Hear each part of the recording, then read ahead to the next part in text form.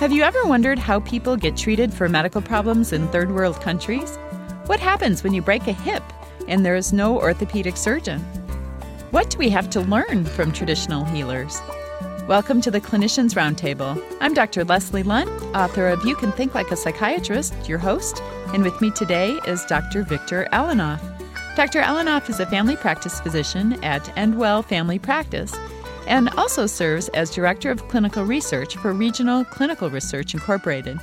He is an assistant clinical professor at SUNY Upstate Medical Center. Welcome to ReachMD, Dr. Alanoff. Hello, and how are you? I'm good. Thank you so much for being on the show. I'm curious as to how you ended up in Ghana. Well, my wife and I did a lot of third world vacations, and looking at the world from the inside of a bus or from markets, we often had the idea we'd like to spend more time with the people that live there and see what we can do. So we went to an organization called Cross Cultural Solutions, where they had opportunities for both of us to provide volunteer services. So did you choose Ghana, or did they choose it for you? Well, we chose Ghana, but we wanted a place where she could do work that she wanted to do, such as financial planning or financial management, and I could do the medical work. And Ghana offered at their site both of them at the same place. So tell us about your trip. We actually went twice, and went in 2007 and 2008. In 2008, we worked with the same people that we worked with the year before, but we went on our own without the aid of the organization, which made it slightly more exciting and slightly more interesting because all the plans had to be made in the States on our own. Plus the fact when we got there, we were on our own with any problem developed and somewhat at the needs of the people we were with because we had no place to hide. We couldn't hide with the organization. So we were busy the second time from 6 to 6 every day minimum. We could have been out from 6 to 9 every day. And when we were with the organization, we went back to their facility and said we have something to do with other people, and they kind of left us to be on our own. But working in that environment, when you're asked to perform services and such, it's really quite rewarding and much more rewarding emotionally than it is many times in the office when there's money being transacted and people have greater expectations of getting their quote-unquote their money's worth or whatever that we have in the United States. There's a great expectation of outcome, whereas being there, doing the service, and being part of their life, they're just grateful for you to being there. In a sense, it's very rewarding and eye-opening. So tell us about the bone setter that you worked with. Well, if you believe in karma or luck, we kind of fell into each other's laps or arms. My original placement fell through, and he was interested in learning acupuncture, and we traded my acupuncture knowledge for his cross-cultural experience, to say the least, of going into his practice and seeing how he treats patients in his world, as it were. He's a third-generation herbalist taught by his father, who was taught by his grandfather, and his grandfather came from a practice in Togo, which is a neighboring country to Ghana. And he's training his son to be an herbalist as well. So the first year, he showed me what he did in his family practice, which was very similar in a way to what I do, except without the technology and without the definite knowledge that we would say, well, this is diabetes, and I do a blood sugar. He say, these are the symptoms of diabetes, and this is how we treat it, or this is a headache, and this is how I treat it. And the other thing that made it quite interesting is he does orthopedics. And when I was told that he does orthopedics plus complicated orthopedics, such as compound fractures, I just couldn't believe that this is what I'm going to see.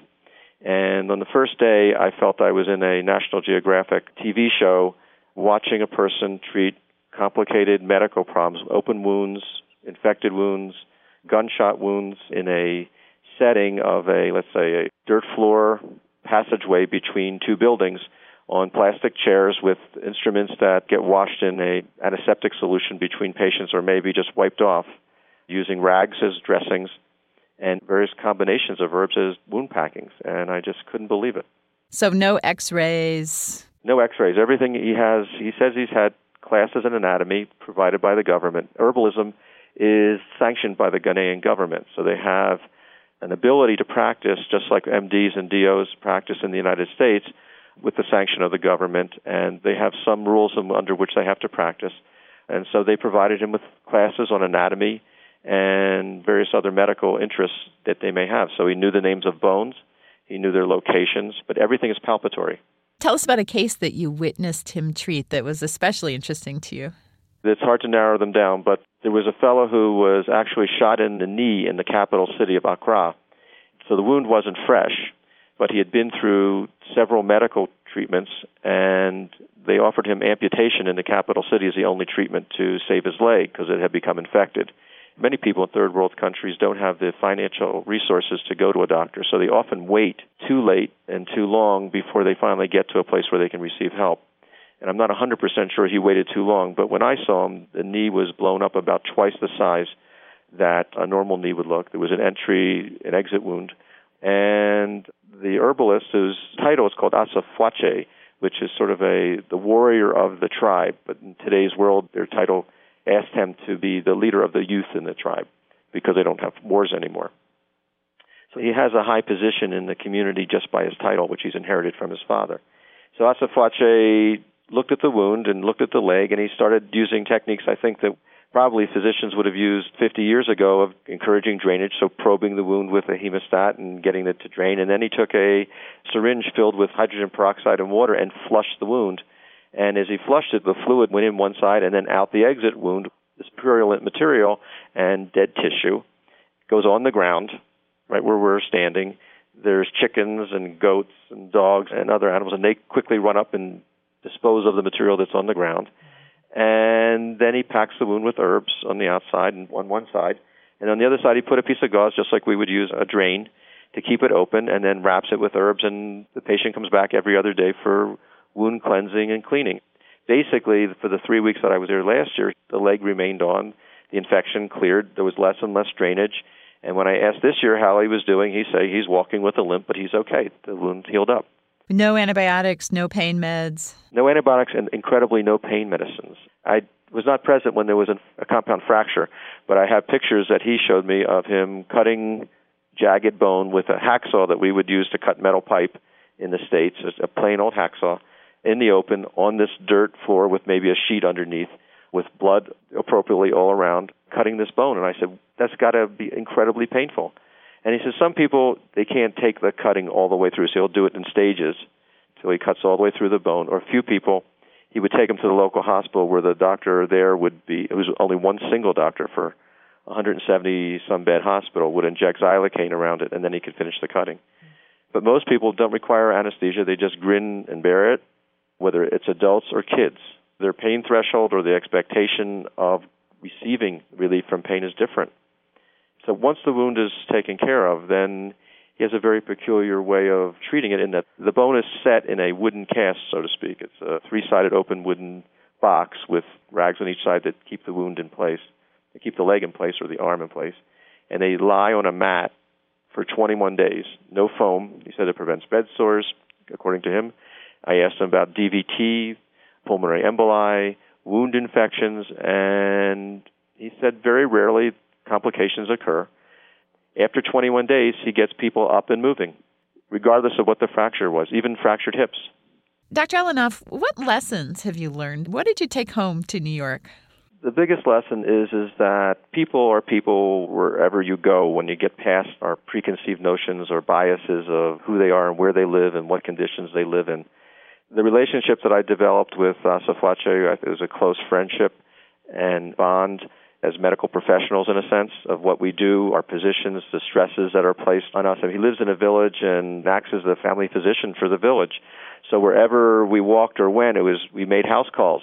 Even though we were going to visit the chief of the village, let's say, someone would stop him and tell him about a cousin that was visiting that was sick that needed to be seen. And I'd say, okay, we'll go see him.